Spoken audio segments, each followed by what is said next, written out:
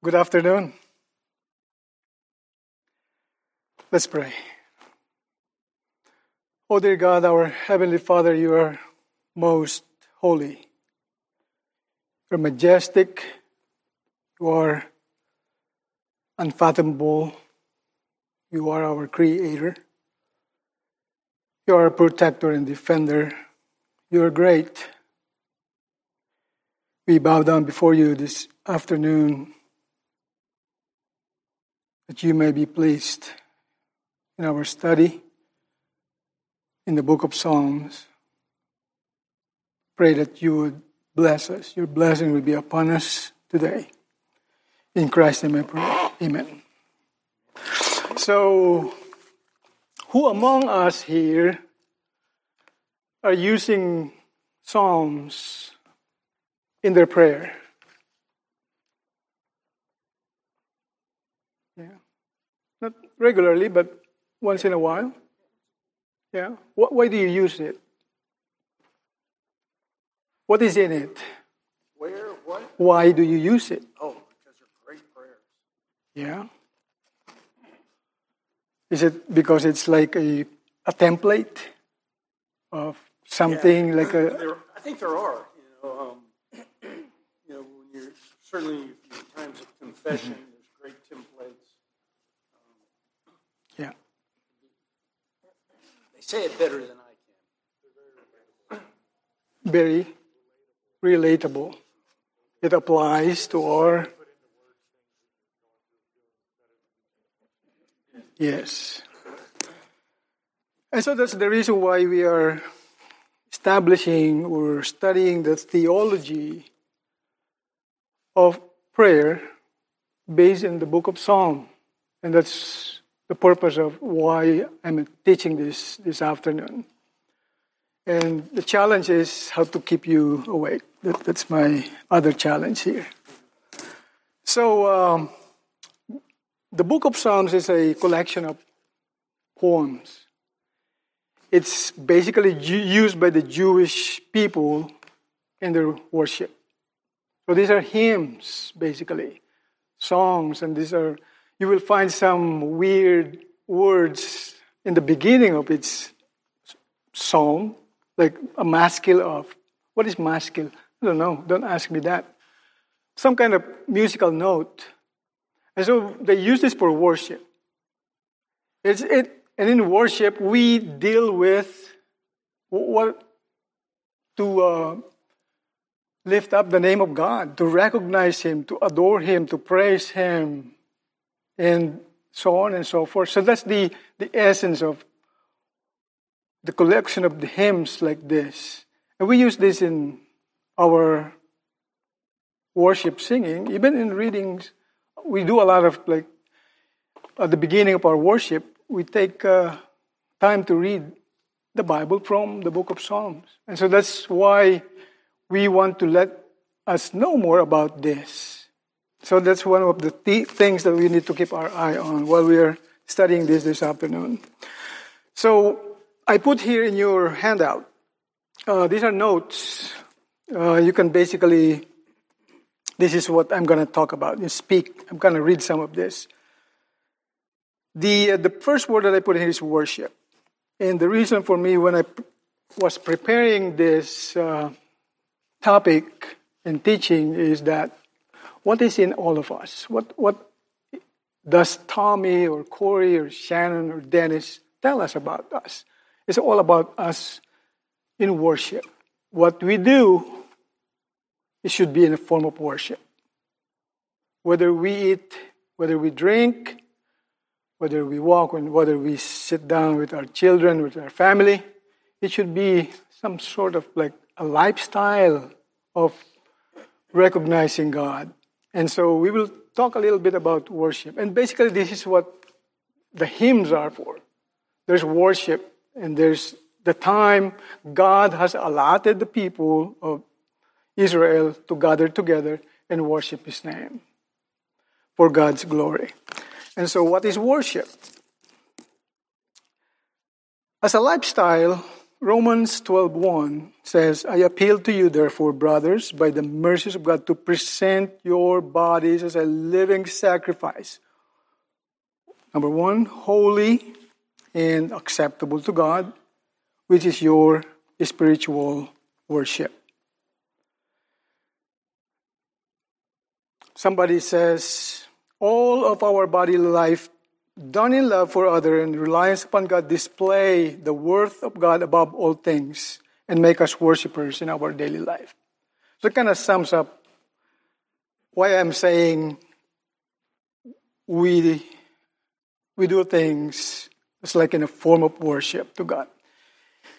If we are acting like unbecoming of a Christian, that's when we fall into sin, of course, and it needs to be corrected and repented of. So John 4, Jesus said, true worshipers will worship the Father in spirit and truth, for the Father is seeking such people to worship Him.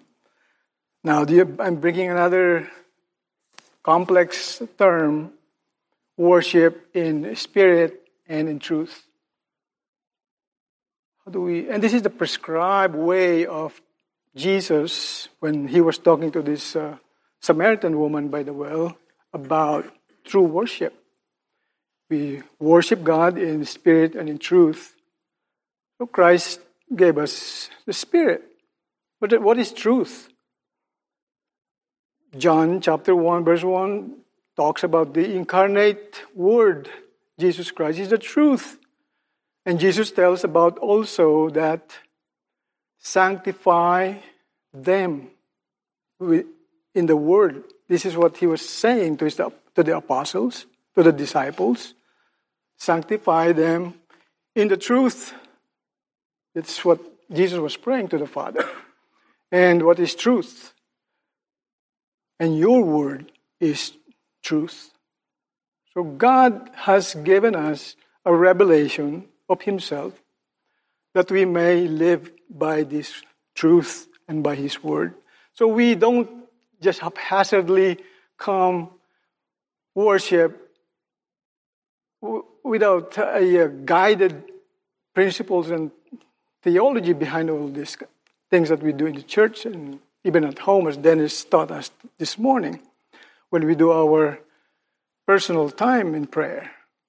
There must be a guide. And then when I ask you that question, who among you uses the psalm as a template, that makes sense now, that the Word is the prescribed tool by which God has revealed Himself, and that through this Word we are going to worship Him.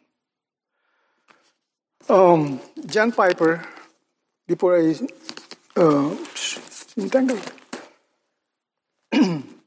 there's one more passage here in Matthew 15, verses 8 through 9. These people honors me with their lips, but their heart is far from me. In vain do they worship me, teaching as doctrines the commandments of men. Again, this brings us to a point where, what is the essence of your worship? Is it tied to the inner essence of your heart, what you're desiring and what you are saying? Is it really true that you are worshiping or you are really adoring the immense power of God in the creation, in giving us provisions, in protecting us from evil and sin and sicknesses and things like that? When we are in situations where we are, for example, in dire need of something, we are in a situation we are so uncertain of things, that's when our passion to approach God, to cry out to God, is more intense. I remember this many times, but specifically in my life, there was a time when Mila was in the hospital because of pregnancy-related disease. When Mia was born, she was in the hospital for 2 months. But when I heard from the phone, I was in Japan and she was in the Philippines, that she gave birth to Mia prematurely, only 26, 27 weeks, very tiny. And the doctor said, call the husband because we don't know. 50-50 chance. So immediately, that when you hear that news, that's something. It will really, really shock you or put you in a very uncertain situation. What do you want to do? What do you do? That's the time when your immediate response is to cry out to God. Call out friends to pray for that need. And so that's why I would say in the deepest time of our desperation, uncertainties, that's when you become so passionate about God and praying for that God to help you. So, we worship God to honor Him. And we honor Him with our lips. I was just thinking lately about praying in silence. We have our thoughts in our mind. God can see that thoughts. But here in this passage is like lips. You speak what is in your heart, what you desire. We can pray in silence, of course, but verses like this, we worship and we pray to God with our lips. So John Piper mentioned something like this. Worship depends on a right spiritual or emotional or affectional heart grasp of God's supreme value. So again, in prayer and worship, we value who God is. So true worship is based on a right understanding of God's nature. Who is God? Do we understand who God is?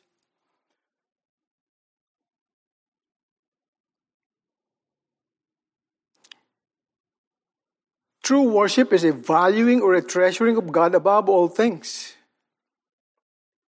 The inner essence of worship is the response of the heart to the knowledge of the mind when the mind is rightly understanding God and the heart is rightly valuing God. 1 John 5, I think it's verse 18. This is, help me on this, Dennis. This is Peter.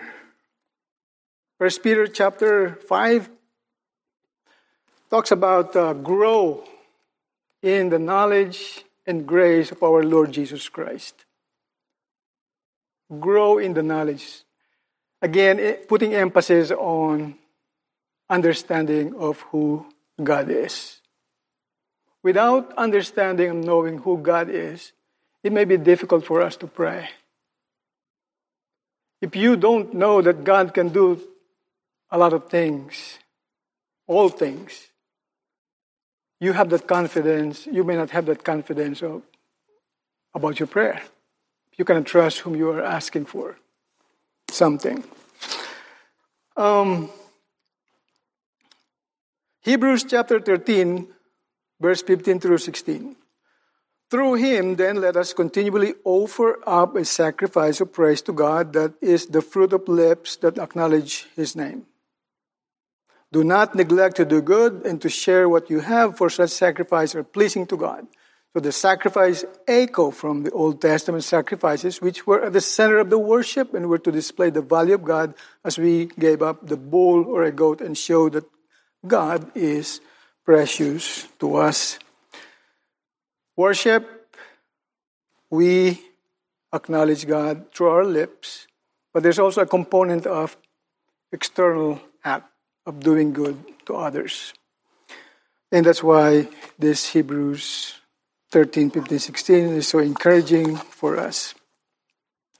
We value God's redemption, and of course, because of the sacrifice that Christ has done to us. Through Christ, two things become worshipful sacrifices in our life. The fruit of the lips that acknowledge His name, that is worship services in singing, and praying and repenting and confessing, and secondly, the fruit of deeds. So, let's take a look further to the second page here. Well, look at this. Romans chapter 9, verse 4. They are Israelites, and to them belong the adoption, the glory, the covenants, the giving of the law, the worship, and the promises. To them belong the patriarchs, and from their race, according to the flesh, is the Christ who is God over all, blessed forever. So I kind of highlighted the word worship here. Where does worship belong to Israel?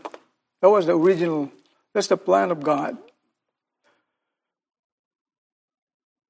The greatest thing, one of the greatest things that happens is that Christ came and there's reconciliation of the Gentiles with the Jews, with God, together with the Jews. And that's when we become part of this privileged people to worship God. If the Jews has this privilege of worship, what an immense privilege that is.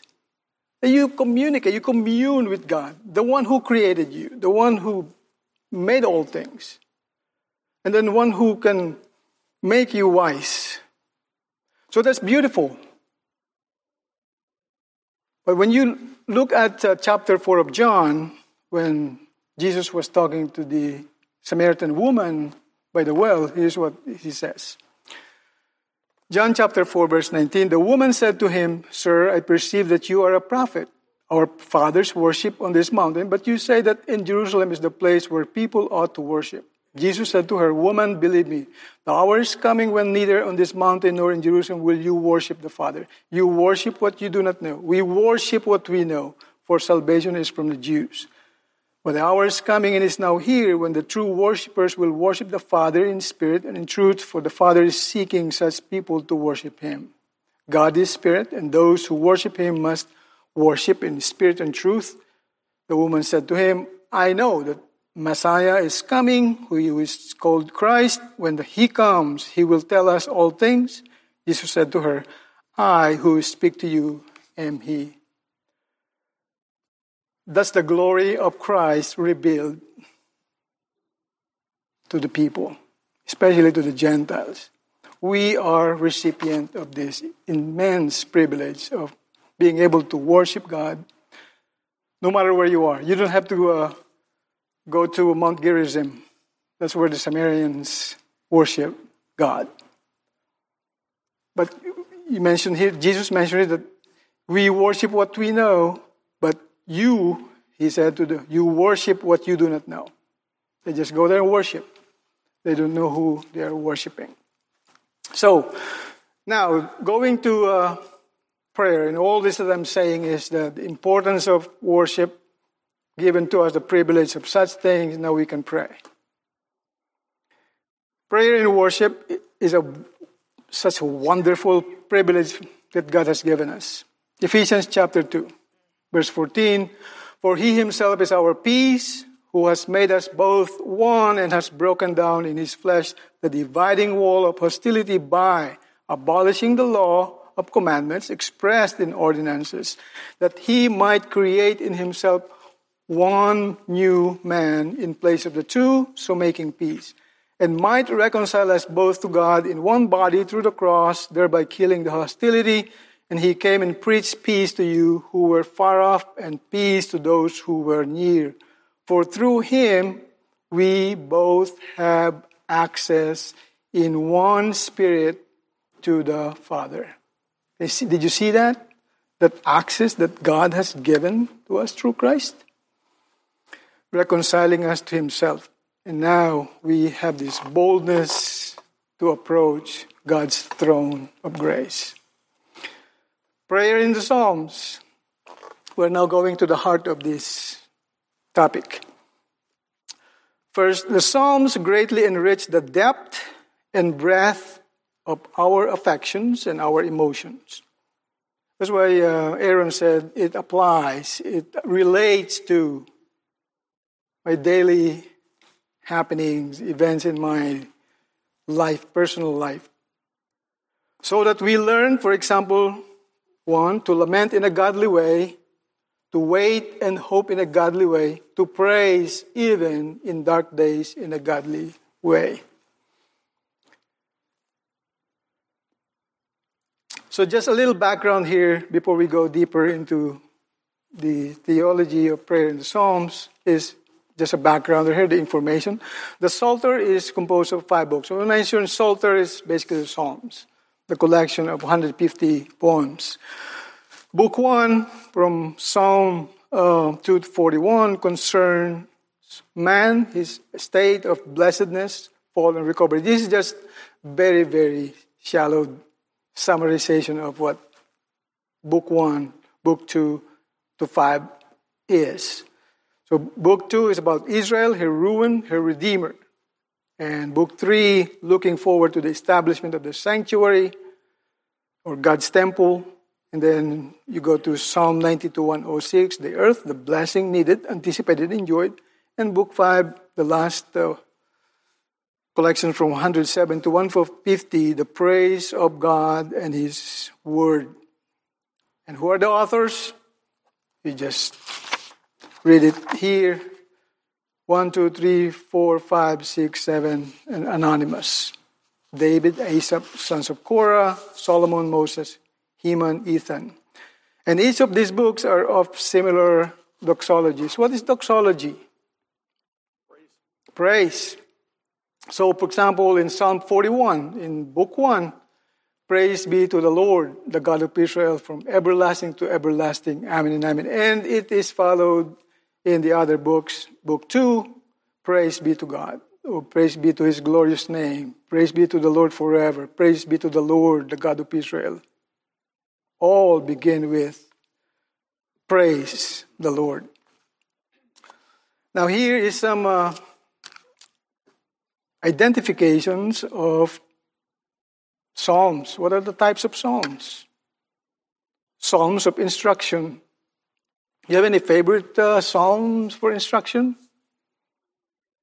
Psalm 1. Dennis, we are on it. Blessed is the man who Walks not in the path of sinners, nor sits in the seat of scoffers, nor stands in the way of I messed it up. sinners. But his delight is in the law of the Lord, and in his law he meditates every night. Day and night. Day and night. Yeah. So, instruction. Very good, Dennis. 5 points. Thank you. 5 points. How about ethical Psalms? These Psalms teach moral principles. You just, because of time, we're not going to be able to dissect all this. Go to Psalm 15 and you will see it for yourself, ethical Psalm. How about Psalms of praise and adoration? Oh, there's so many of them. Psalm 103 is one of my favorite Psalms in this category. Praise the Lord, O my soul, and all that is in me, bless His holy name. What a beautiful psalm. How about Psalm of history? These recall historical events of the nation of Israel. You will find this. Psalm 78, 105 and 106, where the writer, the author, narrates from the beginning to the Exodus, to the deliverance of Israel. The whole historical narrative, but it's in a form of poem. Prayer and supplication, making requests of God. An example is Psalm 86, and we will look at this particular psalm later on here. Psalms of thanksgiving. An example is Psalm 18. Have you heard about imprecatory psalm? What is imprecatory psalm? Shannon, you know this.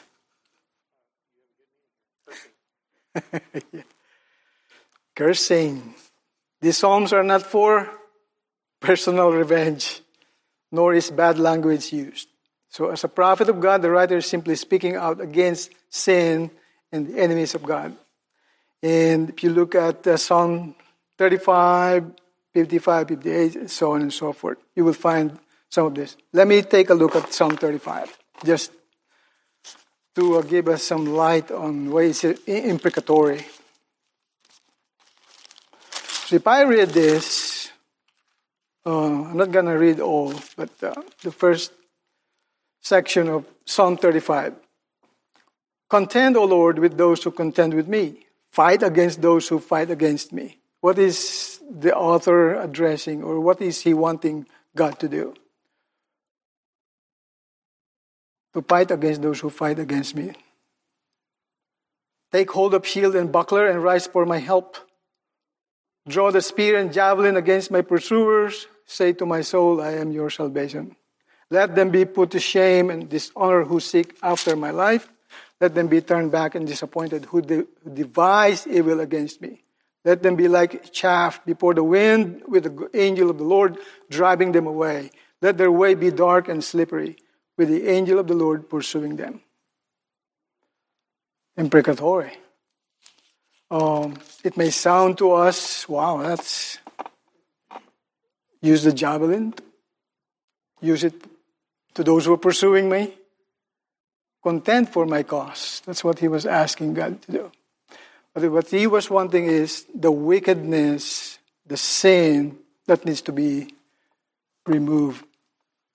And that's what he was wanting God to address in that psalm. These psalms can be applied spiritually against this. I wrote this from expository outline against satanic attacks, fleshly sins and habits, and opposition to the gospel. They should not be used against individuals. Believers should not pray curses on people because it is the goodness of God that draws men to repentance, not curses. How about confession psalms? Examples are Psalm 32. And let me see if I can go there quickly. Psalm 32. It says this.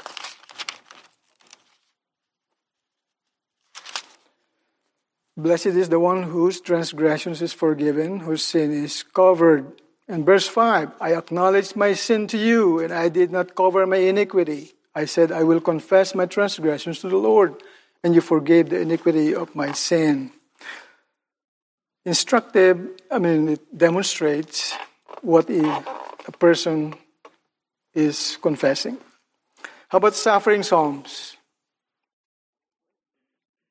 This is very, very well used, common. And we'll talk about that more in Psalm 1 when we go to Psalm 102. What is songs of ascent? Ascent is going up, right? Jerusalem is like going uphill. You're coming from the outside of Jerusalem. So they go there to worship. So when they do the procession to worship, they sing songs of ascent going to the temple. Psalm 120 to 134 is filled with that example. There's more alphabetic or acrostic. Again, I'm not a musician. I don't know what this means. These psalms have lines which start with certain letters that follow a pattern in Hebrew. Psalm 119, the first 8 lines start with words beginning with the Hebrew letter Aleph. I don't know what that is. The second 8 lines start with the words beginning with Beth, etc. How about Messianic psalms? These psalms, or portions of them, give prophecies relating to the coming of the Messiah, Jesus Christ. Study the prophecies in the list which follows. So, any idea of what psalm has prophetic implications of the Messiah's coming? Yeah, exactly. Where is it quoted in the New Testament? All of all places. Hebrews is one. Many places there. To give us a little more ideas of what features in the book of Psalm while we are still establishing this theology in prayer, the book of Psalms I mentioned already 150 poems. It is about praises. It's a book of praises, but some of the psalms are written out of deep despair and questioning. It is a book of prayers containing the writer's innermost questions and doubts, as well as their praises and thanksgiving. So, the Psalms, according to ESV Study Bible, expresses a variety of emotions, including love and adoration toward God, sorrow over sin, dependence on God in desperate circumstances, the battle of fear and trust, walking with God even when the way seems dark, thankfulness for God's care, devotion to the Word of God, and confidence in the eventual triumph of God's purposes for the world. It covers broad things that applies to us. The Psalms are the songbook of the people of God in their gathered worships, and it provides guidance to worship. And we are very particular for that as we worship here. About half of the Psalms are written by whom? David. Most of these are concerned with the trials of him. Lots of them. 5 of the Psalms are superscripted as a prayer, and it was not clear why identified as prayers over against other Psalms. There are so many Psalms, but this particular 5 Psalms has a, superscript at the beginning, that it is prayer of David, or prayer of Moses. For example, Psalm 90. The Psalms as a whole provides us with the most detailed and sustained treatment of how God's people can, should, and must call on Him. And it is a collection of prayers that is crucial in developing a biblical theology of prayer. So what is, according to my notes, the first prayer in the Psalms is Psalm 3. Again, the question is, whose prayers are these in Psalms? The Psalms are not our Psalms. They are David's and the Psalms of Jesus, according to one of the commentators. And the other authors who wrote those collections. We can pray in the same sense as the psalmist, that we are enabled by Jesus to share in His prayers to His people, to His Father. His death and resurrection enabled those who follow in His steps to pray these psalms. Okay, let's do some outlining. So, examples of prayers from the man after God's own heart. Psalm 17. You can turn your Bible to Psalm 17, and let's see.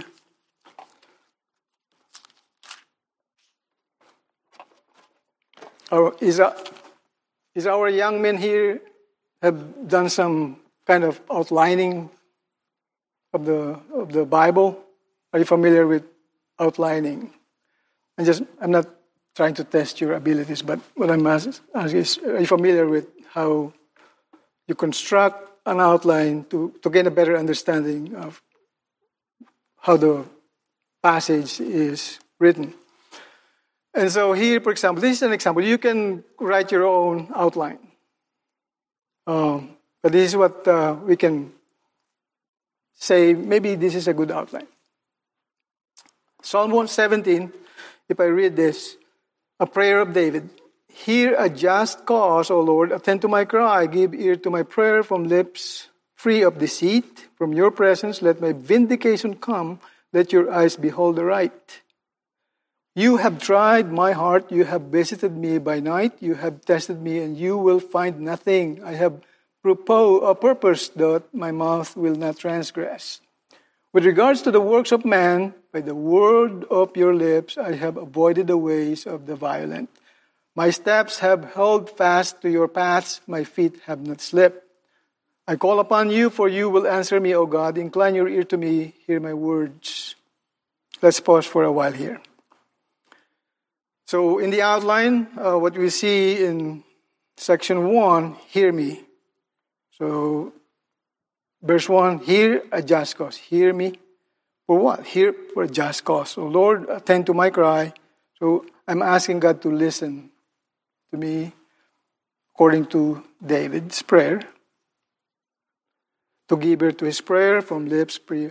Well, you will find out if you kind of dissect the chapter in this manner, you can now start to exegete line by line, praise by praise. So hear me, and then followed by judge me in verse 2. Examine me, guide me, manifest yourself to me, guard me, deliver me, satisfy me. So you see the pattern there when we make an outline is you see there's a common board is me. David is asking God to listen to him, hear his prayer. But he is also opening his heart. Judge me. Examine my heart. Guide me. Manifest yourself to me. Guard me that I may not go to the left or to the right. Deliver me from this uncertainty. Satisfy my need. So you will notice the content of this prayer is almost like the totality of a typical person that you can relate with. But we need these elements. We need to speak to God. We need to open our hearts to God. We need to ask God to examine if there's anything filthy in my heart that hinders me from approaching Him or from doing good to others. We ask for His guidance. But there are times also when we think that God seems to be so far away from us or not listening to us. And He is asking in section 5, manifest yourself to me. Well, manifestation can be, I don't know what exactly David was asking, but if I'm going to ask, manifest yourself to me, Lord, I want to see something. Not necessarily visible things to occur, but I want God's power to be manifested in this situation. That I may be delivered from this, or that I will be able to endure this trial that I'm facing right now. Satisfy me. Well, again, temptations come, and it's all over us, all around us. But when we are satisfied and content with God, we will be all right in the face of our Savior. Behold your face. What is that song? And I will be satisfied in the... Anybody know about that song? And I'll be satisfied. Maybe Mila knows that song. Satisfy me, your likeness. Another example here that would be good for prayer is Psalm 86 and 88, 89. But let's look at 86 quickly here.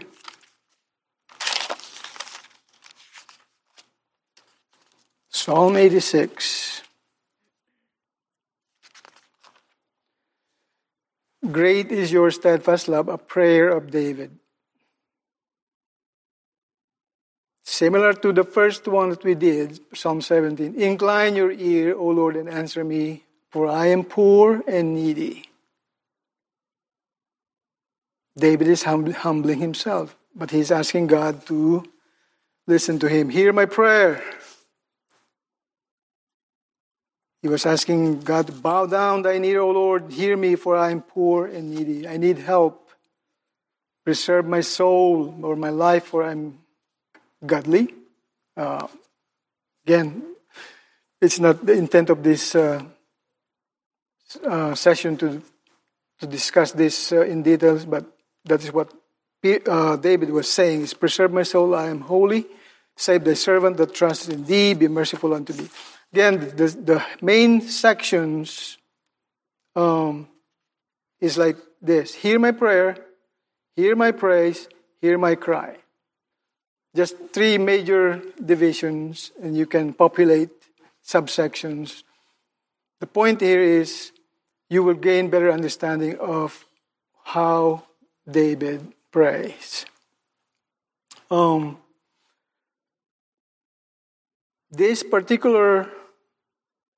next psalm that is particularly interested in terms of where in the New Testament this was used or quoted.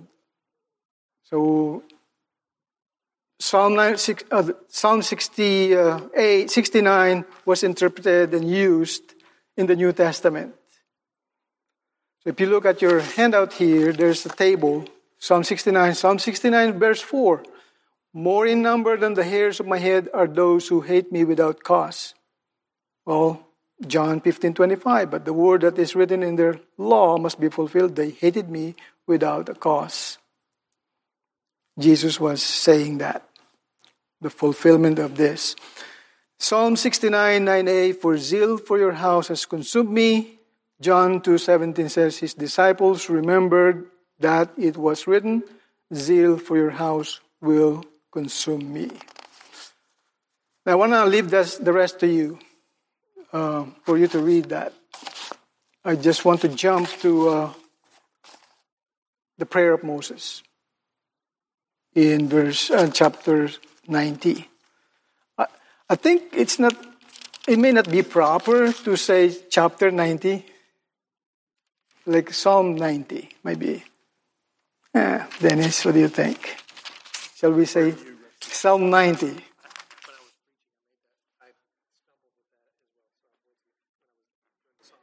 Yeah. So Psalm 90 is a prayer of Moses. From everlasting to everlasting. A prayer of Moses, the man of God. Lord, you have been our dwelling place in all generations.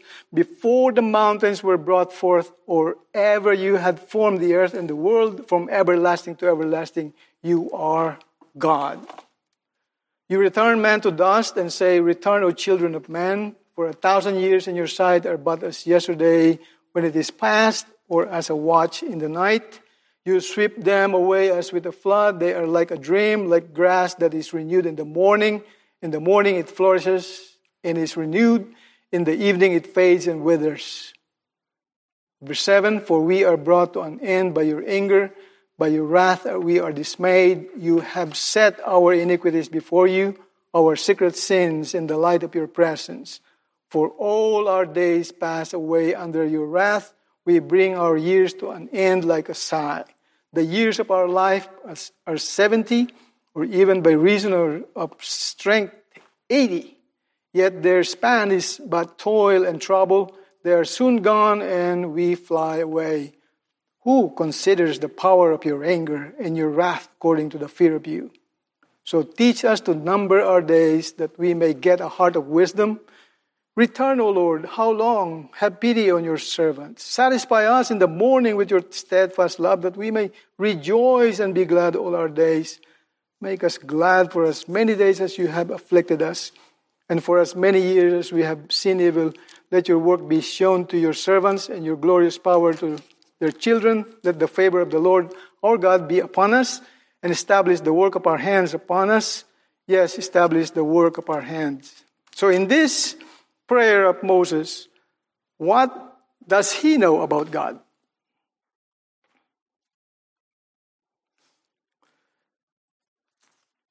God the Creator. God the Creator. What else?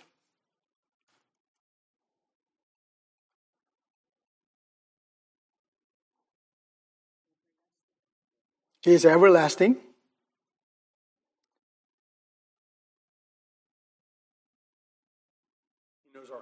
He knows our hearts. He is a dwelling place.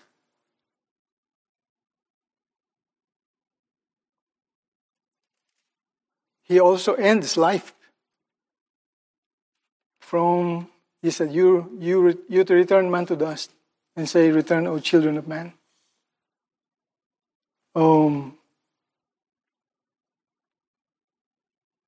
What about anger? Does God gets angry? Verse 7, for we are brought to an end by your anger. By your wrath we are dismayed. So there's that nature of God, but that's righteous anger to execute justice.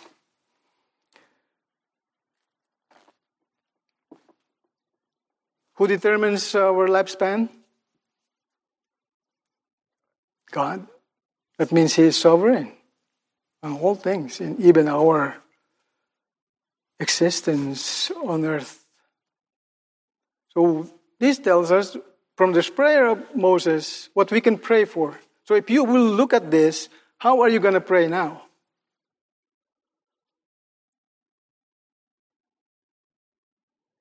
Dennis taught us this morning about ACTS, adoration. What's the second one? Confession. What is third? Thanksgiving. What is supplication? So where will you find adoration here? In Psalm 90.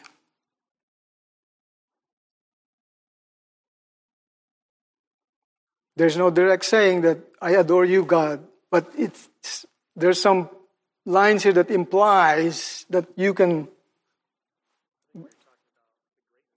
the greatness of God.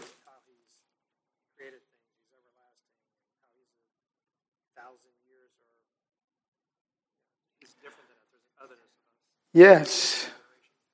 It's adoration. You adore the immense magnificence of God, His immense power, His sovereignty, His majesty. Before the mountains were brought forth. So when you pray, you can say that. You adore Him for what He has done to you, what you are experiencing in your life.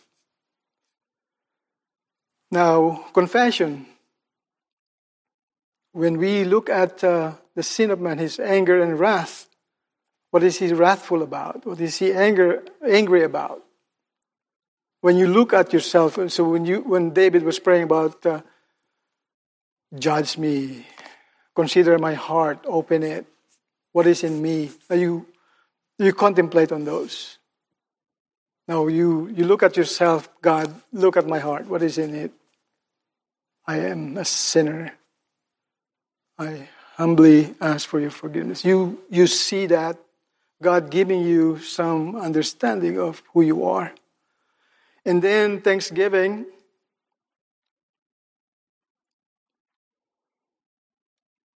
Is there anything here in the psalm that may help us say, okay, thanksgiving? There may not be. And the Psalms doesn't always consist of those 4 elements in that prayer. But considering the creations of the mountains that I can enjoy, I can be thankful for God for that. The life that I have, if I reach 70 or 80 years, I'm very thankful for that, Lord. And then the supplication, always is pretty easy for us because we always are in need.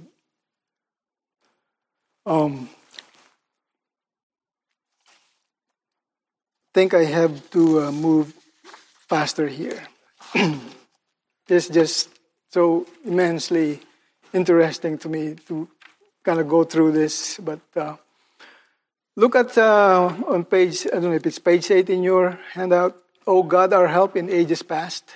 So you will notice many of our hymns here come from old hymns. Like, for example, this one, O God, our help in ages past. Isaac Watts. He wrote in 1719, but the inspiration comes from Psalm 90 as a reference.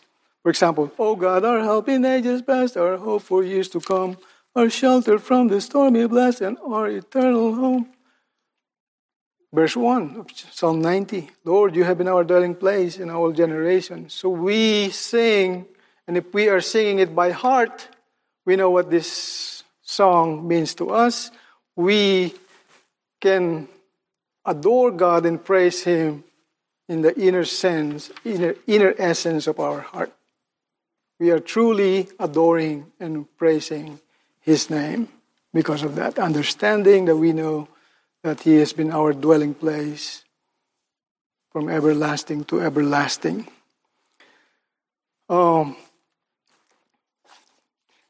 You might just read that, continue this reading. I thought I want to read something before we close this. Where is that psalm that has, I cry out to God?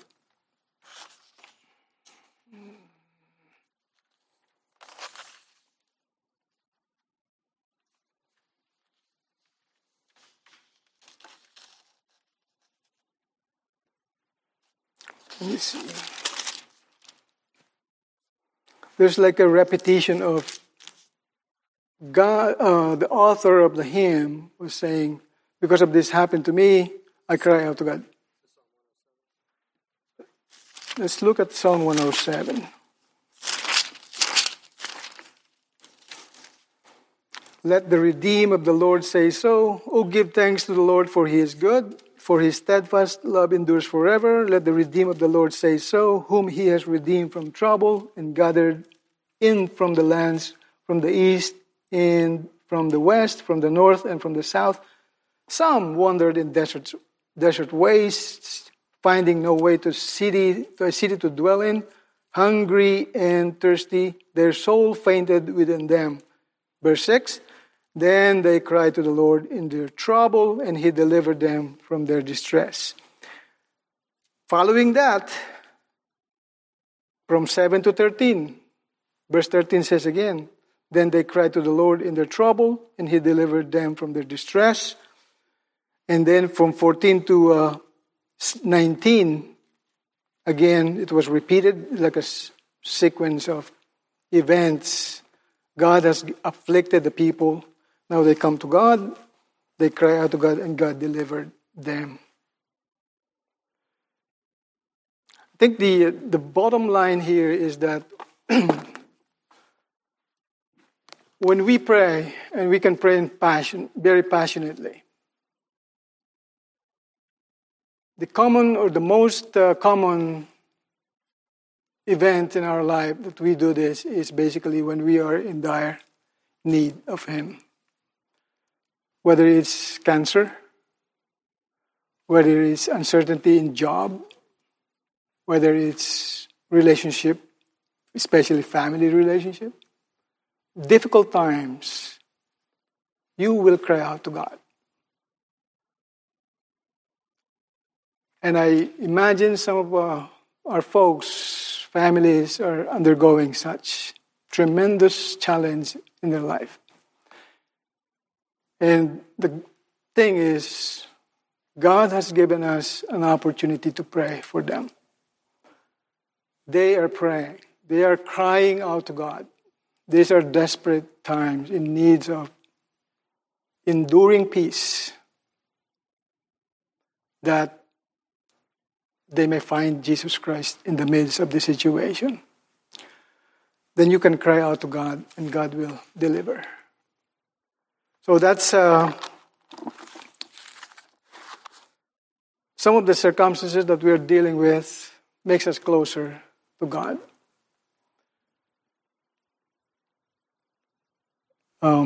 We are so preoccupied with a lot of things. Dennis mentioned this morning about how much distractions can be, noise, can be screen time, could be spending time with a lot of things that we forget to pause. Psalm has this term called Selah, which means pause. And you will find out why there's a pause there. If you contemplate on the preceding verses before Selah came, you will see why it is important to pause. Reflect on the goodness of God, for example. Reflect on how God has answered and delivered you from such uncertainty. And God becomes so magnified, and He is manifested in those circumstances. Let's pray. Yes, sir. Before add Vanessa? Yeah. Leo? Yeah. Let's pray. Father, you are indeed so marvelous, good, loving, merciful God. Today, we come before you to lift up our sister Vanessa. We're praying for healing for her, praying for the treatment that will be successful, praying for wisdom for the doctors to apply such treatment. We especially pray that you will be with them, or with Vanessa and Josue and the family. We cry out to you for them. I ask for your grace among all of us here, that we may continue to seek after you, to know you more, that we can worship in spirit and in truth. In your Son's name I pray. Amen. Thank you.